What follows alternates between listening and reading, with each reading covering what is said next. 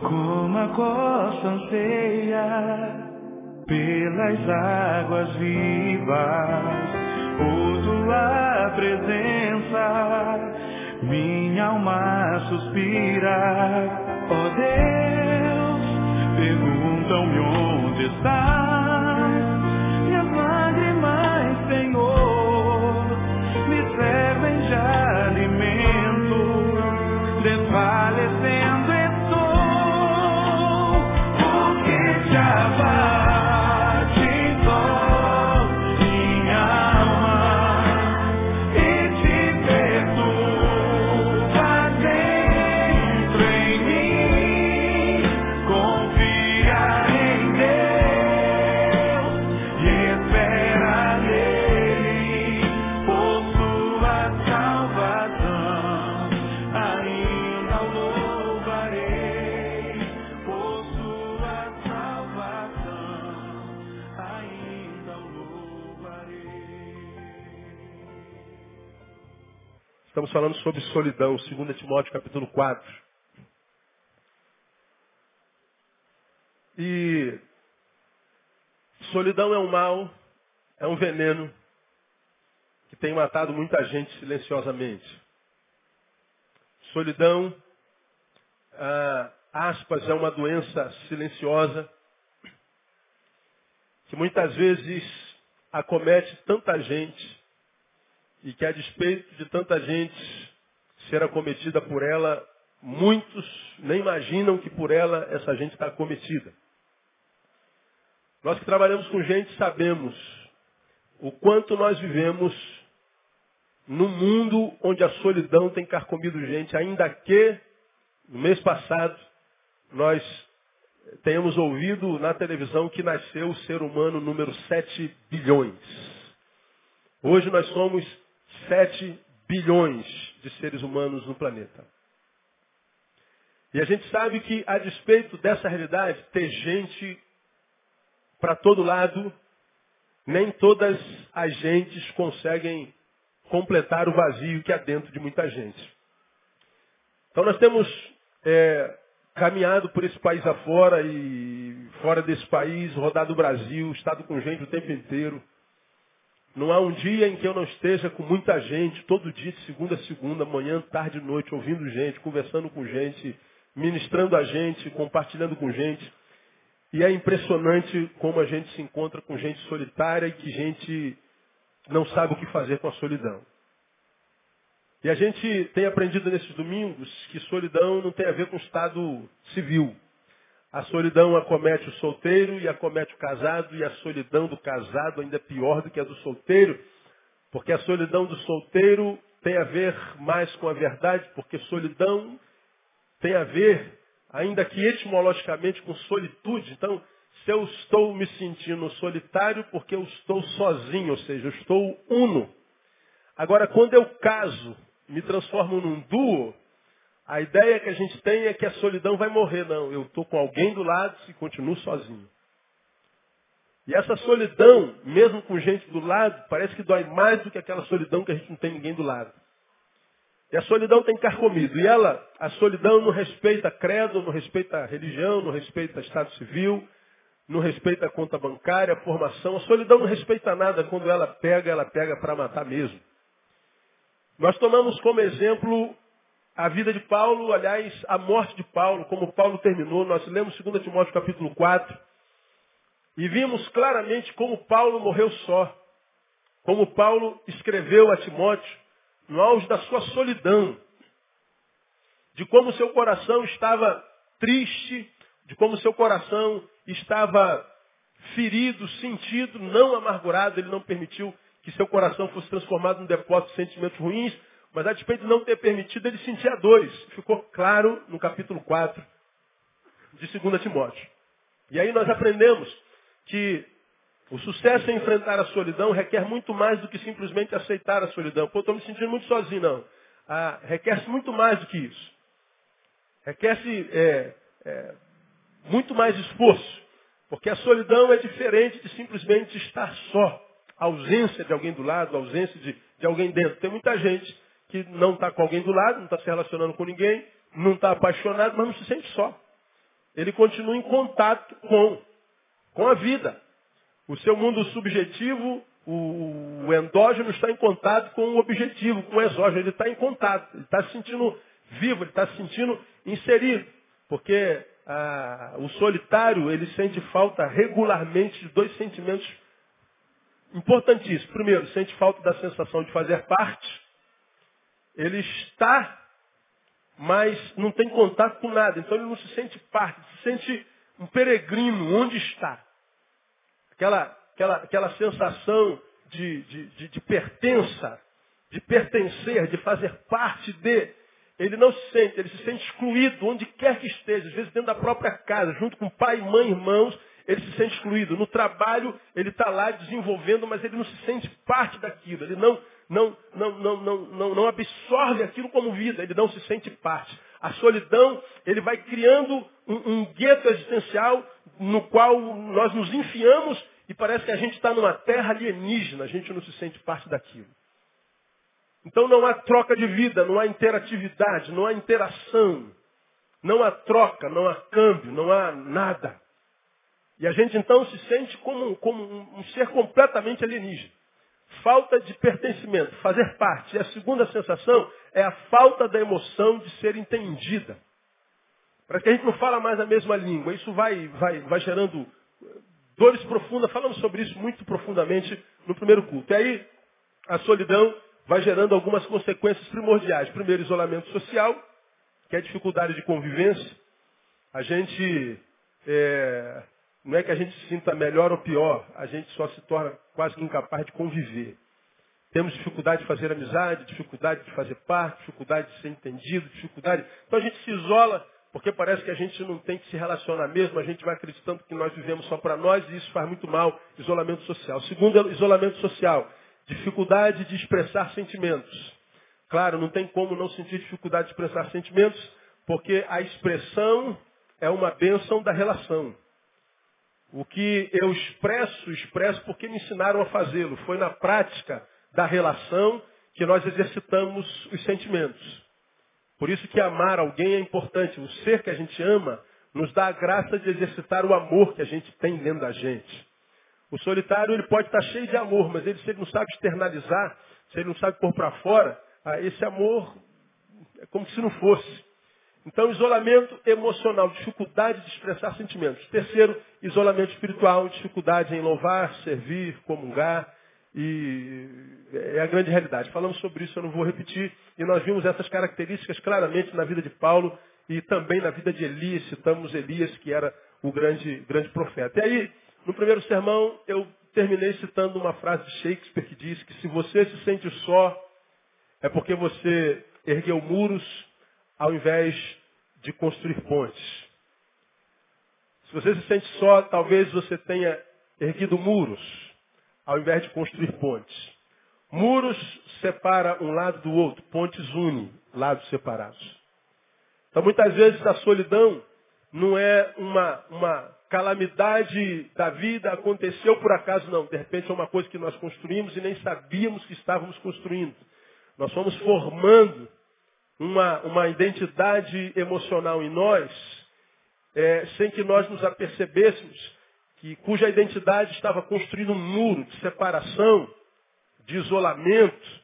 E quando a gente acordou, nos demos por nós estávamos sozinhos num canto.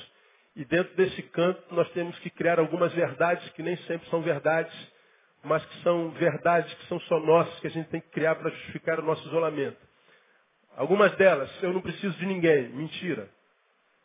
Essa é uma verdade que você construiu para tentar sobreviver ao fato de não conseguir se relacionar, mas que é a mais pura mentira, porque foi Deus quem disse que não é bom que o homem esteja só. A vida se desenvolve no encontro. Não é? Há outras verdades que não são verdades. Eu não preciso de ninguém. Mentira. Eu vivo muito bem sozinho. Talvez por um tempo. Mas ninguém pode viver sozinho para sempre. Solidão não é plano de Deus para sempre. E nós vamos, dentro do nosso gueto, construindo algumas verdades, que não são verdades, senão só nossas. Nesse gueto isolado, nós vamos desenvolvendo algumas emoções, sem que nós percebamos, que, embora no momento nos façam bem, ao longo dos anos vão nos fazendo mal.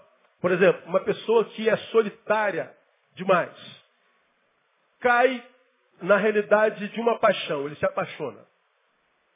E um solitário, para se apaixonar, é muito fácil. Há muita carência emocional, muita carência afetiva, e qualquer um, diferente de todos os outros 6 bilhões, 999 milhões, e nananana, esse único diferente de todos me deu um pouquinho de atenção. Então eu me apego. Legal. A paixão, o amor é sempre bom. Mas o que acontece quando a solidão é crônica? Nós nos apaixonamos sem que nos apercebamos, nos apegamos à pessoa de uma forma tão pegajosa que muitas vezes nos tornamos dono. Porque a dependência se torna tão grande que parece até um vício. E às vezes a pessoa que nos ama, porque está sendo sufocada, nos abandona. E o abandono deste ser amado nos empurra para uma solidão ainda pior. E não é talvez porque o outro era ruim, é porque na solidão nós não praticamos a emoção, nós não praticamos o ato de amar, nós não praticamos troca, nós não praticamos carinho, afeto, então perdemos a intimidade. E muitas vezes, quando depois de tantos anos sem praticar amor, carinho, afeto, solidariedade, todo tipo de sentimento, nós quando vamos praticar, é como quem ficou muito tempo sem jogar bola, perde o contato e a habilidade. Antes, quando a bola vinha, onde a bola batia, ela parava. Agora, onde a bola vem, ela bate e volta. Então, a solidão, ela rouba de nós algo muito importante, que é o quê? O treino da vida, o treino da relação, a troca, o câmbio. A gente vai perdendo intimidade com a prática emocional. E aí, quando aparece a paixão, a gente sufoca, superapega, a gente se torna dependente e a gente acaba se tornando a doença dela. E aí nós vamos tendo frustrações emocionais no campo da relação e a gente vai sendo empurrado cada vez mais para a nossa solidão. Voltamos para o outro sermão. Perdão, eu estou gripado. E começamos a tecer outras considerações sobre solidão. Estou recapitulando que eu estou há 3 domingos sem pregar sobre isso. Nós aprendemos algumas coisas sobre solidão mais. A solidão dói, mas não paralisa se não permitirmos. A solidão dói, mas só paralisa se permitirmos. Tomamos o exemplo de Paulo. Paulo, a despeito da solidão, cumpriu a missão e foi fiel até a morte. Quando você lê o texto 2 Timóteo capítulo 4, você vê Paulo chorando de dor. Mas ele cumpriu a missão até o fim. Estava sentindo dor da solidão? Estava, mas a solidão não paralisou. E como é que Paulo conseguiu sobreviver a despeito da solidão? Primeiro, ele tinha uma missão. Ele tinha uma missão. E por que ter uma missão é importante? Porque a missão nos tira do centro. O solitário não tem a relação de pertença, não tem relação de se sentir entendido, não tem relação de troca. Portanto, o solitário está no centro da sua vida. Tudo que ele faz é centrado em si. Como ele não está bem, está mal, como ele não está vivendo, quem sabe que gostaria de ver, está mal, a única companhia que ele tem é a dele. Então, sentir-se mal e ter-se tão somente a si como companhia é retroalimentar a própria maldade que está vivendo. Se eu estou mal e só tenho a mim como companhia, então eu estou diante de uma péssima companhia. Quando eu tenho uma missão, eu estou só, tenho uma missão a cumprir, então, cumprindo a missão, eu me tiro do centro. Tem alguma coisa com a qual eu estou compartilhando o meu pensamento. E se a missão é serviço, eu usei o exemplo do Joel que estava sentado lá no canto. Joel é alguém que está com sede, eu tenho água. E quando eu cumpro essa missão, saio daqui para abençoar o sedento, bom, eu coloquei o sedento no centro e eu saí do centro. Por isso, quem está solitário não pode se acomodar ao quarto, não pode se acomodar ao isolamento, não pode abrir mão da missão para a qual nasceu, não pode abrir mão de servir. E servir ou não, com solidão ou não, é uma opção. Você pode estar sozinho, continuar servindo ou não, é uma opção, não tem nada a ver com a solidão. Então, ter uma missão nos tira do centro. Segundo, nos ajuda a produzir o remédio que precisamos para a nossa própria cura. Geralmente, quando a gente está só, com as emoções em frangalhos, querendo colo, é geralmente o tempo em que pessoas assim aparecem na nossa frente. Nós já estamos mal, quebrado, querendo uma ajuda, uma força. Aí parece que a gente atrai as pessoas que são igual a gente. Aí tu tá doido para conversar com alguém, chega alguém e fala assim, pô, eu tô precisando falar com alguém, cara, eu tô mal, cara, eu tô ferrado, tô bravo.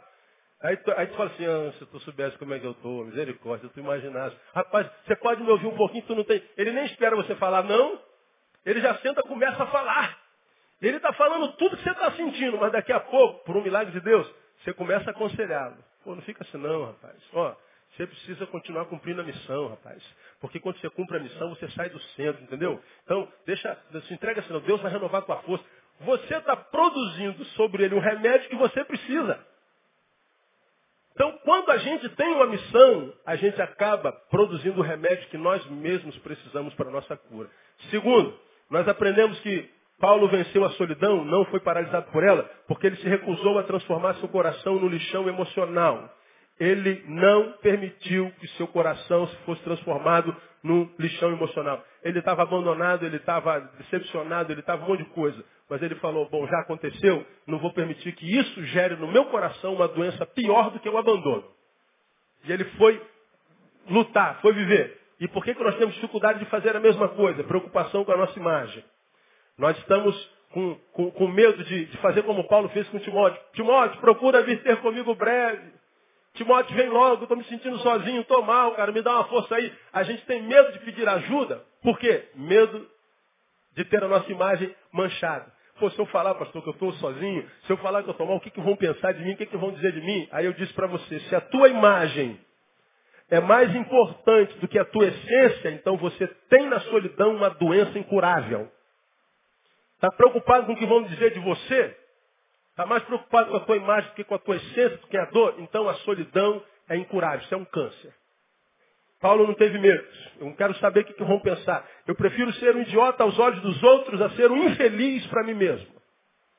Foi o que Paulo disse na sua atitude. Por que nós temos dificuldade de abrir o coração, de confessar? Medo. Medo de quê? De rejeição. Ora, se já está só, né, que mal a rejeição pode fazer, meu. Então bota a boca no trombone, peça ajuda. Segundo, incompreensão. Essa se manifesta em duas vertentes. Passiva. Se eu não explicar, não há como alguém compreender. Cara, então explica aqui o que você está sentindo, diga para alguém. Agora, a ativa. Se eu explicar mal, também não vão compreender o que eu estou dizendo. Falamos sobre isso decididamente. Aí, hoje, nessa meia horinha, eu quero mostrar uma terceira razão que ajudou Paulo a não sucumbir na solidão. Que ajudou Paulo, a despeito da solidão, continuar vivendo com intensidade. A despeito da solidão, não abrir mão daquilo para o que nasceu. Até aqui, resumindo, o que nós aprendemos? A solidão não mata, irmão. Se você não permitir. A solidão pode ser vencida. Posso ouvir um amém aí ou não? Diga para alguém que está do seu lado, a sua solidão é menos poderosa que você. Vamos mudar a frase. Diga para alguém que está do seu lado, você é mais poderoso que a sua solidão.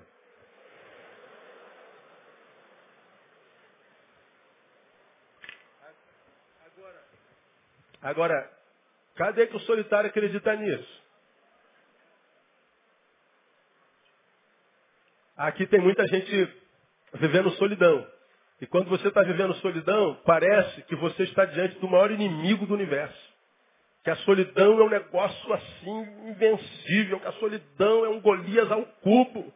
Que a solidão não, isso é uma solidão que você construiu. Paulo está dizendo que não. Ele tinha uma missão.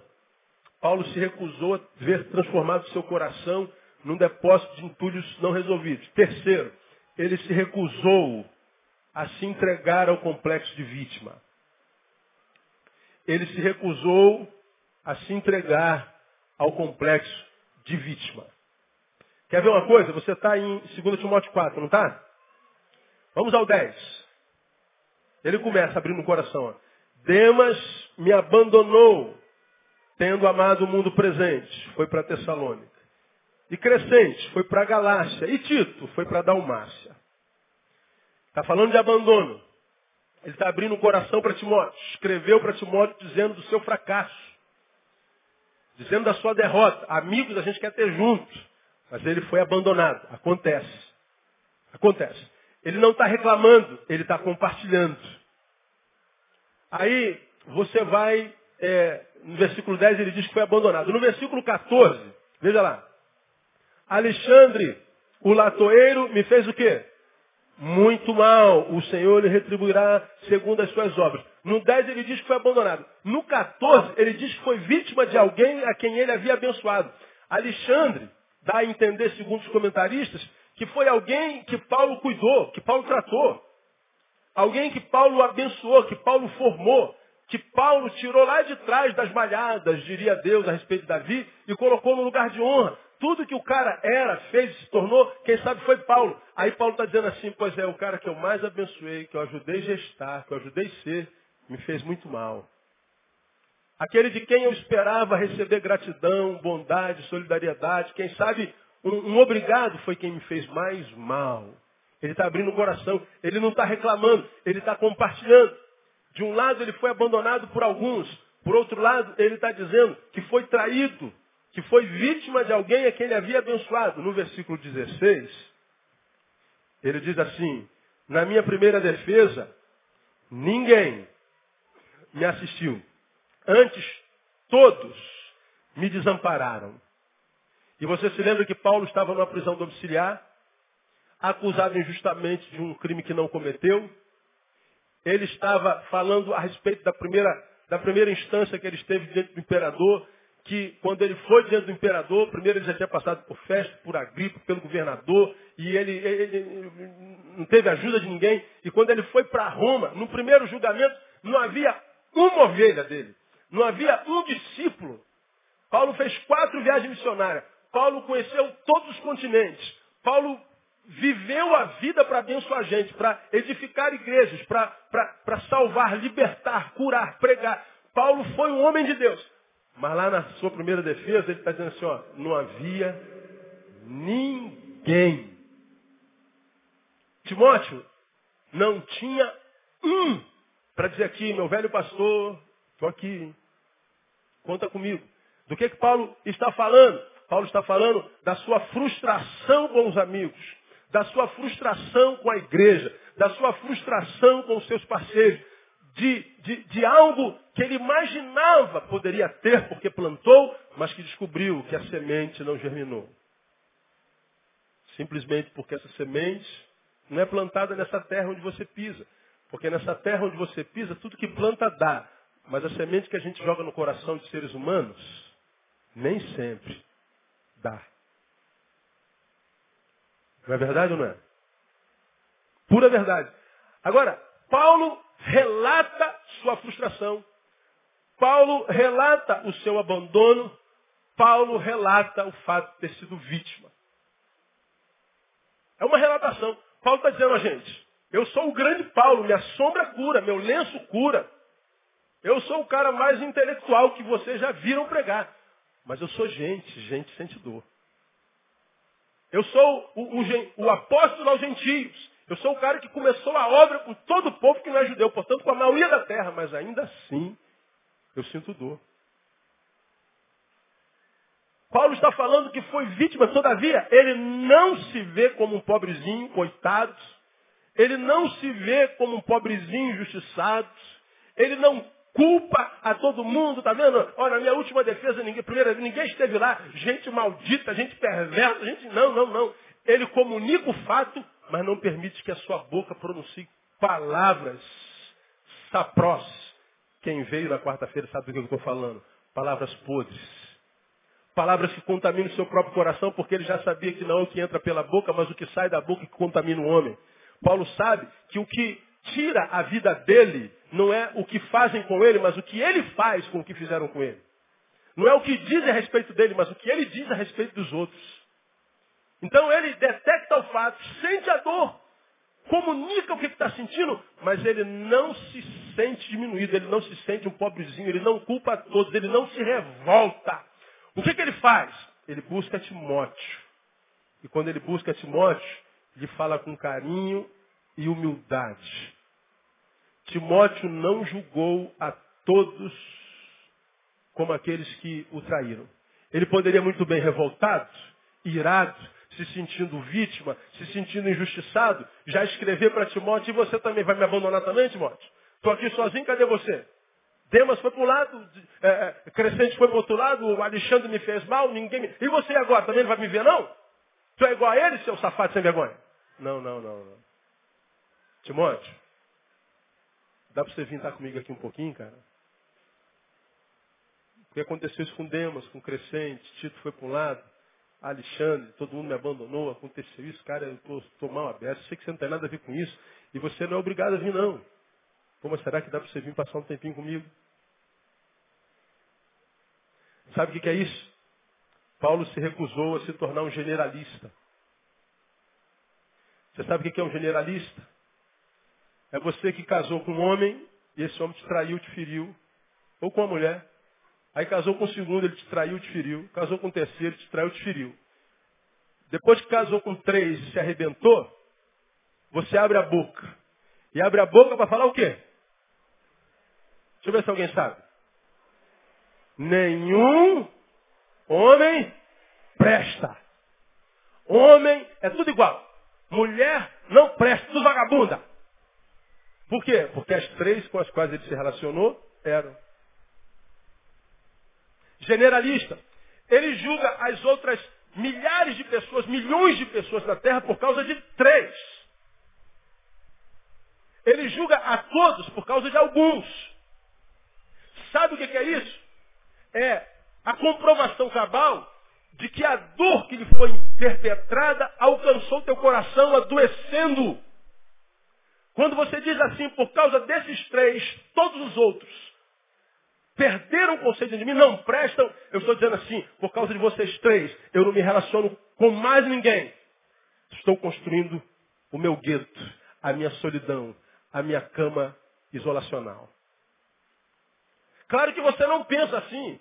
Vou viver sozinho. Eu estou, Solidão, olha, estou preparando um terreno para você. Venha e me carcoma. Venha e me possua. Venha e seja minha companheira, Solidão. Porque agora eu não quero mais saber de gente. Claro que você não está pensando nisso conscientemente. Mas quando você se permite, por causa dos equívocos do passado, relacionais, julgar a todos igual àqueles, você está dizendo, Solidão, venha e me tome.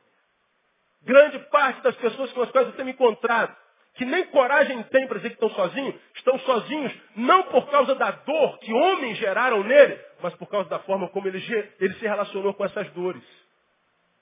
Irmão, tem muito homem que não vale nada. E eles não vêm à igreja.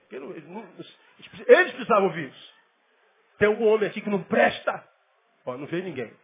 Agora, quantos varões abençoados nós temos aqui hoje? Diga assim, eu sou uma bênção, pastor. Você que é homem, está do lado de alguém e fala assim, irmão, eu sou uma bênção. Diga para ele.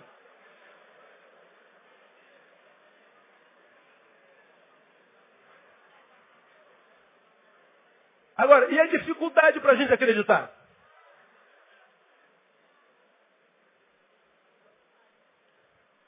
Paulo relata o fato, mas não fica se sentindo pena de si mesmo. Cara, eu me relacionei com essa mulher e me arrebentei. Eu me arrebentei. Mulher não vale nada. Não, talvez você é que tem um diagnóstico adoecido. É você que não sabe ler gente. É você que, quando o coração pulsa, embota o cérebro. É você que, por causa da tua solidão, se torna refém do coração e se relaciona errado. Tem 500 pessoas ao teu lado e você, rapaz, olha, amor, abre teus olhos, filho, abre teus olhos, filho. Ô, mulher, ô, amiga, olha esse cara aí. Não, que é isso, você está com inveja de mim, não é inveja, eu já sou casado há 30 anos, filha. Não é isso, é porque dizem que o amor é o quê? Cego. Então quando você estiver amando, vai no oculista, ou vai numa corrente de que abre o olho, para você ter um amor que enxergue, nem que seja com miopia. Porque o amor incapacita a gente de ver o defeito do outro. Lembra que eu citei aquela menina da nossa igreja, está aqui hoje, que tinha um namorado. Aí o namorado bateu nela. Não aconteceu nada. O namorado bateu a segunda vez nela. Ninguém soube. O namorado bateu nela a terceira vez. Só descobriram porque o olho roxeou. E o pai falou, pô, o que está acontecendo que você está parecendo lanhada? Não, nada, eu caí. Você está caindo toda semana? É o quê? Está com um problema nos ossos? O que é? Descobriu que o namorado estava batendo nela. Bom, eu não estou sabendo de nada. Estava lá no horário de atendimento, ela entra, pastor, eu queria muito que o senhor me ajudasse, porque meus pais não entendem, eu queria ouvir a opinião do senhor. Ó, eu tenho um namorado que me bate. E ele está querendo casar comigo, eu não sei se caso com ele ou se não caso. O que o senhor acha? Aí dá vontade de casa, miserável. Casa, você vai ver o que é bom para a tua saúde. Claro que a gente não pode falar isso. Agora já passou, o miserável já foi embora, a irmã voltou a enxergar de novo, hoje ela está rindo. Ó. Quando o olho estava roxo, estava chorando, agora está rindo. Porque ouviu a razão.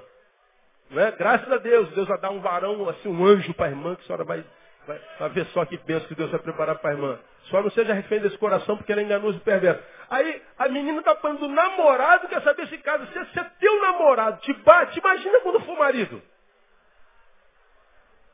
Você está namorando um cara que não respeita a mãe. Briga com o pai. O cara não trabalha. O cara tem 30 anos e nunca teve uma carteira assinada. O cara odeia Deus. Pastor, caso ou não caso? Pô, como é que faz uma pergunta dessa? Só que quem está do lado de fora do casamento está desesperado para entrar. A gente acha que a felicidade está no lugar onde a gente chega. Só vou ser feliz quando casar. E não acredita que quem está dentro fala assim, ó, não entra aqui se você não tiver certeza plena de que aqui você tem que entrar. Porque se você tiver alguma vírgula de dúvida, não entra, porque vai entrar para se danar. Não, depois que casar muda. Casamento não muda ninguém. Potencializa o que ele é. Se ele é trabalhador, ele vai se tornar mais trabalhador ainda. Se ele é vagabundo, vai se tornar mais vagabundo ainda. Se ele é carinhoso, vai se tornar mais carinhoso ainda. Se ele é um troglodita, vai ser mais troglodita ainda. Casamento potencializa, revela o que a gente é. Então, a gente casa para se encontrar com a solidão. Então a gente depois vai chorar na cama que é lugar quente. Ah, pastor, o que aconteceu? Que Deus não abençoou meu casamento. Deus me disse que era com ele que ia casar. Aqui, ó, você que não é minha ovelha, eu não sou isso não. Mas você que é minha ovelha, escuta o seguinte. Quando o assunto é relacionamento conjugal, e você imaginar que Deus te disse, casa com aquele, questiona essa voz.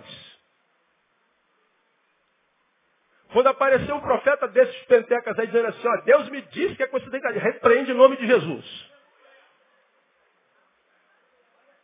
Relacionamento humano, relacionamento conjugal, não acontece, irmão, na profetada não. Acontece na convivência. Amós 3:3, caminharão dois juntos se não estiverem de acordo? Não. Então ele está dizendo, vamos caminhar? Primeiro entrem em acordo, tem que se conhecer. Tem que se revelar. Tem que ter intimidade. O namoro é importante. O problema é o tipo de namoro que se desenvolve. Mas que o namoro é importante, ele é. Aí eu tenho visto um monte de gente casando com 3 meses de namoro. Pastor, Deus me revelou que é o longo da minha... eu já ouvi isso 500 mil vezes. E o homem da tua vida se transformou no diabo da tua vida depois. Só que quando ele se transforma no diabo da vida... Pastor, Deus me disse que ele é o diabo da minha vida agora. Esse testemunho ninguém dá. A gente só ouve dizer que foi Deus que me deu. Aí tu ouve um ou outro casal que casou com 8 meses de namoro e deu certo, mas não ouve os outros 1.500 casais que casou com 9 meses e se lascaram. A experiência de um não pode ser a regra para todos. Não case se você não tiver certeza do que você está fazendo. Não jogue na mão de Deus e do Espírito Santo, aí Deus me revelou. Cuidado com essa revelação. Quem tem entendimento, entenda. Agora, se você quer ouvir o teu coração, o problema é seu. Vai com Deus e Ele cuide de você. Paulo não permitiu se ver como um pobre coitadozinho, não. Machucaram ele, traíram-no, decepcionaram, foram ingratos para com ele. Mas quando ele vai se relacionar com Timóteo, ele faz com carinho. Ele fala com solidariedade, porque Timóteo não tem nada a ver com ele. Aí o que acontece, irmão? Geralmente, quando nós somos machucados por gente, nós descontamos exatamente daquele que não merece. Você saiu de casa e brigou com o chefe, brigou com o colega de trabalho, brigou na faculdade, bateu no trânsito, sei lá, foi o pior dia da tua vida. Quando chega em casa, aí está lá a esposa dizendo, oi amor, como é que foi teu dia? Foi meu dia? Você quer saber? Você quer saber? Você ainda me pergunta a desgraça dessa mulher. O que a mulher tem a ver com isso? Você vai lembrar que eu preguei aqui um sermão falando sobre cachorro. Quanto tem cachorro aqui? Diga assim, meu cachorro é uma bênção de Deus na minha vida. Quem concorda com isso, diga amém. Pois é, quem não concorda é porque não tem cachorro, não sabe o que é isso. Não é verdade? Você, brigou com a mulher, os filhos te responderam, o salário atrasou, teu nome foi para o SPC. Você saiu atrasado, o relógio não despertou, estava chovendo, tu não achou o guarda-chuva, foi para o ponto correndo, fez sinal para o ônibus, o ônibus não parou, ainda passou na poça, te deu um banho. O outro chegou, mas estava lotado, tu foi do lado de fora. Aí quando você está andando, ele para do lado do outro, você encosta no outro ônibus, suja a tua blusa, e você chega no trabalho atrasado, o patrão te dá uma bronca, e você vai botar a marmita na hora do almoço, tá azeda, cara, uma coisa de doido. Aquele cliente mais desgraçado, ele vai na agência 3 vezes naquele dia, e é uma coisa terrível, meu amigo. É uma coisa terrível. Quando você vai para a hora do lanche à tarde, quando chega lá, acabou o pãozinho, comeram tudo. E, cara, não é possível, hoje eu não devia ter acordado. Acordou, miserável, não tem jeito. Aí quando você vai embora para casa, descobre que só tinha um dinheiro de ir, não tinha dinheiro de volta. Tem aquele dia terrível que acontece na agenda de todo mundo. Aí, sei lá, de alguma forma tu chega um caco, todo mundo te traiu, todo mundo te decepcionou. Aí quando chega em casa, o cachorro está te olhando com o rabinho assim, ó. Como quem diz, seja bem-vindo, meu dono. Aí tu vai dar um bico no cachorro. A única expressão de alegria do dia foi o rabinho do cachorro. Aí tu dá um bico no cachorro. Aí você fala assim, pô pastor, você acha que isso reverbera na nossa vida? O cachorro é um ser vivo. Você está rejeitando as expressões de alegria. Minha filha ganhou como é o nome daquele bichinho agora? Um porquinho da Índia. Eu não quero porco aqui em casa, não. Não, mas esse é da Índia, é diferente do brasileiro. Aí, para autorizar a entrada do porquinho, ela teve que me mostrar. Eu nunca tinha visto aquele porquinho, muito peludinho, coisa linda. Eu falei, esse bicho vai crescer? Não, pai, fica desse tamaninho. Aí ele veio com a casa, uma casa enorme, com apartamentos, e ele entra no buraquinho, entra na casa, sobe. Eu falei, rapaz, que coisa bacaninha. Aí, pronto, apaixonou pelo bicho. É o Billy. Billy Barreto agora, né? Tem o Shadow e agora tem o Billy Barreto. A gente vai se apaixonando pelo bicho. Tamara que cuida dele para lá e para cá. Aí quando o Tamara passa perto dele, ele começa a pular. E começa a chegar a Tamara pulando. A menina que vem, quando ele estiver pulando, ele está muito feliz. E ele vive feliz, aquele bicho. E a gente acorda e vê a felicidade do bicho. E a gente brinca com o bicho. A gente não sabe que a alegria daquele bicho está te contaminando de alguma forma. Ele está mexendo contigo. Você está em casa, o cachorro pula em cima de você, brinca com você, está brincando. Eu fui pregar em São Paulo, fui almoçar no apartamento de uma ovelha nossa que mora em São Paulo, um empresário que mora no Morumbi. Aí ele falou, a filha dele disse, pastor, eu vou lhe mostrar a minha, como é o nome daquele bicho? Calopsita. Que bicho maravilhoso. Uma calopsita. Aí a calopsita me viu, gostou de cara. Aí viramos aonde eu ia ali atrás, não queria sair do meu ombro. Aí, ninguém é perfeito. Marquinhos falou assim, pastor, ela canta a música do Flamengo inteirinha. Está amarrado em nome de Jesus. Está repreendida a calopsita. Aí fulana, canta. Aí a bichinha começou. A música do Flamengo. Eu falei, não, tira esse troço daqui, está amarrado em nome de Jesus. Mas nada, bicho é uma coisa tão gostosa que mesmo sendo flamenguista é bênção. Ficou comigo para lá e para cá. Aí você fala assim, pastor, eu não quero esse tipo de alegria. Pois é, alegria é alegria. Todo ser vivo troca. Nós, seres humanos, não somos uma parte da natureza isolada do todo. Nós somos uma parte desse planeta e temos contato não só com gente, mas com bicho, com árvore, com grama, com chão, com chuva. E quando nós nos relacionamos nessa integralidade, porque Deus criou-nos todos, completando-nos uns aos outros, a criação não durou um dia, o dia da criação do homem, mas durou 7. E quando o homem entrou na terra, foi para viver em coerção com ele, em comunhão com ele. Agora, o que acontece com alguns que são carcomidos pela solidão? Foram feridos por uma pessoa, e aí não cuida mais da grama. Maltrata os bichos. maltrata os amigos, que diferente dos outros não nos traíram. Foram machucados aqui, abrem mão daqueles que nunca nos machucaram lá. Permitem que um divórcio vivido aqui promulgue a decretação de vários outros divórcios da nossa vida. Eu me divorciei da minha mulher, então vou me divorciar dos amigos. Vou me divorciar da vida.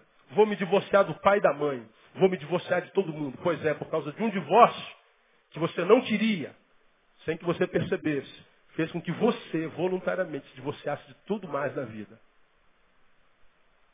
O que é isso? Síndrome de vítima. Irmão, ouça a palavra desse que está pregando para você hoje, não como alguém que prega para machucar, mas alguém que prega para curar. E tenta me ver, ainda que mais novo que você, como um pai. Minhas duas filhas estão aqui me ouvindo, minhas mulheres estão me ouvindo. Eu não poderia falar para você uma coisa que eu não falaria para minha filha. Se eu estou falando para você, eu estou falando para as minhas filhas. Quando você estiver passando pelo teu vale, sinta tudo, mas não sinta pena de você.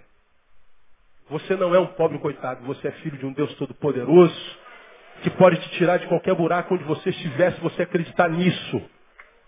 Você pode todas as coisas daquele que te fortalece. Quem disse isso foi esse cara aqui, ó. Esse cara aqui que está aqui, abandonado por Demas, por Tito, por Crescente, que foi traído por Alexandre, que foi abandonado por todos os seus ouvintes, está dizendo, eu posso todas as coisas que ele me fortalece. Você também pode. Então sinta tudo, menos pena de si mesmo, porque você não é um pobre coitado, você é um campeão. Diga para alguém que está do seu lado, você é um campeão, meu irmão. E agora aplauda o Senhor bem forte por essa palavra.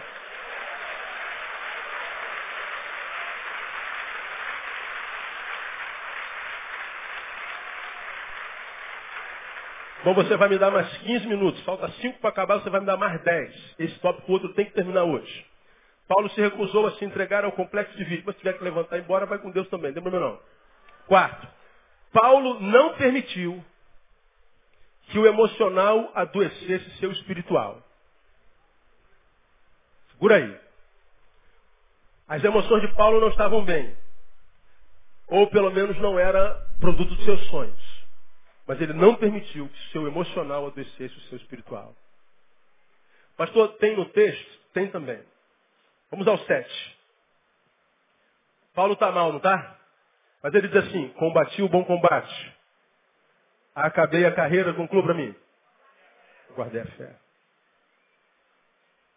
está dizendo, eu perdi quase tudo, mas uma coisa eu não perdi. O que ele não perdeu? A fé. Muito bem. Vamos ao 17. Ele está mal, está quebrado, abandonado. Mas ele diz assim, mas o Senhor esteve ao meu lado e me fortaleceu para que por mim fosse cumprida a pregação e a ouvissem todos os gentios e fiquei livre da boca do leão. Estava mal, abandonado pelos homens, não se sentiu vitimizado por ninguém, não permitiu ser tomado pelo complexo de vítima. Ele diz, a fé eu mantive e eu sei que o Senhor esteve ao meu lado. Todo mundo me abandonou, Deus não. Aí você vai também no 18. E o Senhor me livrará de toda má obra e me levará salvo para o seu reino celestial. Lembra que além de tudo, Paulo sabia que o seu tempo na terra tinha acabado. Mas você vê que Paulo perdeu inclusive o futuro. Seu futuro foi confiscado. Mas ele continuou crendo no seu Deus. Eu aprendo que a solidão pode doer. Mas só rouba a minha fé se eu permitir. Não, pastor, eu perdi a fé porque fizeram... Não, você perdeu a fé porque você permitiu que a sua fé perdesse. Você colocou o emocional antes do espiritual. Ele não sucumbiu no emocional porque se recusou a secundarizar o espiritual. Hoje, nós vemos muitos crentes deixando o espiritual em segundo plano. Claramente. Muitos de vocês colocam o espiritual lá, se você tiver tempo, você dá para Deus. Se sobrar um tempinho aí na tua agenda, né, você tem muito baile para ir, você tem muita cachaça para beber, você tem muito sexo para fazer, você tem muito dinheiro para ganhar. Se sobrar alguma coisa, você dá para Deus. O mendigo Jeová, não é? Tadinho de Deus, né? Aí vai colocando tudo lá em segundo plano. Vai colocando lá, vai colocando em terceiro, se é que faz parte do plano. E isso é a coisa mais comum que a gente vê acontecendo hoje. Em função disso, nós vemos alguns fenômenos acontecendo entre vocês, entre os seres humanos. Dois fenômenos. Alguns achando-se abandonados, principalmente por Deus, porque está mal, achando-se abandonado porque está sentindo dor. Se eu estou sentindo dor, Deus abandonou. Se eu estou sentindo solidão, Deus abandonou. Se eu estou sentindo-me mal, é porque Deus me abandonou. Então, alguns achando-se abandonados por causa das dores, acabam por abandonar a Deus. Ou seja, secundarizam o espiritual, secundarizam o reino, secundarizam o espírito. Qual a razão dessa secundarização? A dor. Eu estou sentindo dor, eu estou solitário, eu estou sendo carcomido nas minhas emoções, então Deus me abandonou, então quer saber? Eu não quero saber nem de Deus, não consigo me relacionar nem com Ele. Você o abandona. Razão? Dor. Qual a razão? Dor. Guarda aí. Dor. Segundo fenômeno. Outros, por acharem-se agora maduros, prósperos, realizados, desejam viver a vida com mais intensidade. Ah, cara, eu estou querendo curtir a vida, eu quero viver. Quero celebrar, eu quero tirar onda, eu quero... a fome de vida, isso, a fome é maravilhosa. Eu quero viver, eu quero mais intensidade, eu quero fazer o que eu sempre quis, eu quero ver com mais intensidade. Só que para fazer isso, abandonam a Deus e às vezes família. Abandonam a igreja, secundarizam o espiritual. Razão? Alegria. Prosperidade. Qual foi a primeira razão? E a segunda? Alegria. Tenho visto um monte de jovens casados, que querem viver a vida, mas o marido não pode ir junto, nem a esposa. Acabam curtindo a vida, secundarizando família, igreja e Deus. Pois bem, é um direito seu e o problema é seu. Agora saiba, é o Senhor quem te adverte. Você vai deixar a coisa principal fora do lugar da coisa principal. Deus e família. Deus e gente que nos ajudou a chegarmos onde chegamos. Que porque existem, nos permitiram inclusive adquirir o que nós adquirimos. E agora, porque você quer curtir o que construiu, abandona quem te ajudou a chegar lá. Abandona quem te capacitou a aprender o que você faz para ganhar o que tem. E vai na pretensa, portanto, todavia equivocada, necessidade de viver a vida, você vai viver a vida sem aqueles que mais te amam na vida. Pois bem, você está se libertando para se encontrar com uma cadeia. Você está se libertando para no futuro se encontrar com uma solidão que vai devorar você. Porque você está achando que viver a vida tem a ver com o que o meu corpo sente. Você está achando que viver a vida tem a ver com o que o meu tesão sente. Tem a ver com o que o meu coração sente. Tem a ver com o que o meu corpo faz. Você acha que viver a vida é viver essa liberdade que o mundo vive. E que você não sabe o que é viver. Porque tudo que você vê no mundo é imagem. Você não sabe o que sobra dentro deles quando o som é desligado. Você não sabe o que sobra dentro deles quando o efeito da droga acaba, quando o efeito do álcool acaba. Você não sabe que felicidade não é um lugar onde a gente vai, mas é ter um lugar ou um alguém para quem voltar. Felicidade não tem lugar onde eu vou. Felicidade tem a ver com o lugar para onde eu volto. Eu tenho visto um monte de gente abandonando gente amada para curtir a vida, para viver intensamente, para ser feliz, porque agora eu acredito que esse negócio de igreja não tem a ver, esse negócio de palavra é lavagem cerebral, que o céu não é bem assim, que o inferno é bem assado. Pois é, são novas verdades que você está produzindo, mas como desculpa apenas para dar lugar à carne. A sua carne vai comer uma hoje, mas amanhã ela vai querer comer outra, e depois outra, e depois outra, e depois outro, e depois outro. E depois outro, e depois outro. Ela nunca se satisfará. E você vai ver que daqui a pouco você cansa de comer. E quando você cansar de comer, você vai ver que você já está sendo carcomido. Porque aquele que Deus mandou para completar teu ser, para te ajudar a ser quem você é, e quem você foi até hoje, e disso se alegrou, você pisou, você virou as costas. Portanto, que a tua semeadura feita no passado se transforme no teu fruto, no teu presente. E ninguém venha dizer que Deus não avisou. Me perguntam sempre, pastor, o senhor não disciplina quem pecou, o senhor não bota para fora, não exclui. Eu não. Você faz que a sua vida, o problema é seu. Porque o único que vai colher o que você faz com a sua vida é você. É você. Agora acredita no testemunho de alguém que está no caminho há mais de duas décadas, lidando com casal, lidando com família, lidando com jovem, lidando com drogado, lidando com doutor, lidando com general, lidando com analfabeto, lidando com preto, com branco, gente que é procurada, todo tipo de gente nesse país. Escuta o que eu estou te falando.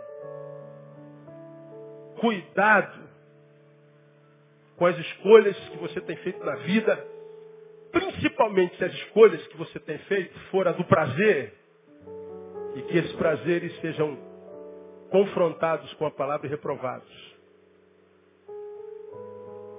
Sua carne é insaciável.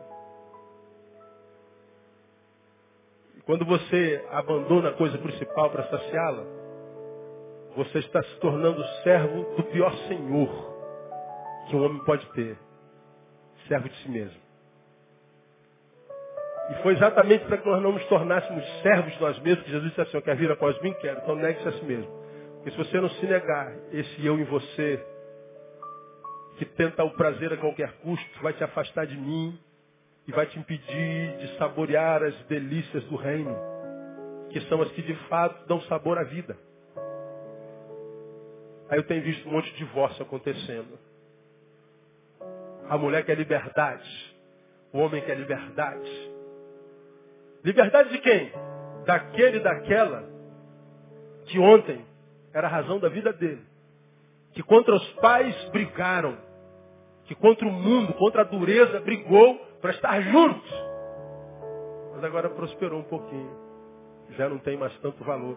E diz, você não é mais o mesmo. Talvez não seja ele. Esses, geralmente, são os que vão chegar lá na frente. Alguns anos depois, às vezes nem isso.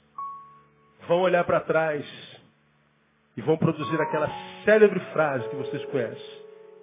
Eu era feliz e não sabia. Pois é. Então agora sofra a tua infelicidade. E não diga que papai não advertiu. Porque se há alguma coisa da qual a Bíblia nos exorta fugir e ter cuidado é com o coração. Porque enganoso é o coração. E mais do que tudo, perverso. Solitários geralmente são aqueles que depois de haverem feito tudo, descobrem que o tudo foi muito pouco. E que, portanto, não há mais nada que possa locupletá-lo. Felicidade não é um lugar onde você vai. Talvez seja alguém para quem você volte. Eu não preciso sair do lugar a priori para ser feliz. Eu preciso aprender a estar nesse lugar que eu estou. Quem sabe talvez haja esperança. Então nós aprendemos hoje que Paulo, ele, a despeito da dor, a despeito da solidão, ele continuou sendo quem era, cumpriu a missão, porque ele se recusou a se entregar ao complexo de vítima. Não permitiu que o emocional adoecesse o seu espiritual, meu irmão. Haja o que houver, esteja como você quiser. Não abra mão do teu Deus. Não abra mão da sua relação com Jesus. Não abra mão da comunhão, porque é na comunhão que Ele ordena a bênção e a vida para sempre. Quer viver para sempre uma vida que vale a pena ser vivida? É na comunhão. Com Ele e com o seu povo. Quer curtir a sua vida, irmão? Leva a sua mulher junto. Pastor, mas eu tenho umas loucuras na cabeça. Faça loucura juntos. Pô, mas meu marido não acompanha, minha mulher não me acompanha. Então ajude-o a crescer. Ajude-o a te entender. Desenvolva a arte do diálogo. Aprenda a falar melhor, a se comunicar melhor. Ajude-o a crescer contigo. Ajude-o a ser como você. Pô, mas ele não muda. Transforme-se você naquilo que você quer que ele se transforme. Quem sabe, seguindo o teu exemplo, ele cresça. Agora não, a gente acha que amadureceu demais. E ele já não é o bastante para mim. Agora sou o famoso pastor Neil, o pastor André. Já não é. Tem que achar uma mulher que tenha pós-doutorado. É uma doutora, pós-doutora, tridoutora, polidoutora. Ô Jesus, eu louvo a Deus pela vida dessa mulher. Essa vai onde eu vou. Essa é doida. Ela é mais doida do que eu. Né? Muito mais doida. Perto dela eu sou um batista tradicional. Assim, sou. Nó. E eu louvo a Deus pela vida dela. Ensina teu cônjuge. Você vai ver que você não precisa perder nada para viver. Deus abençoe você com essa palavra. Domingo a gente volta. Aplauda o Senhor bem forte.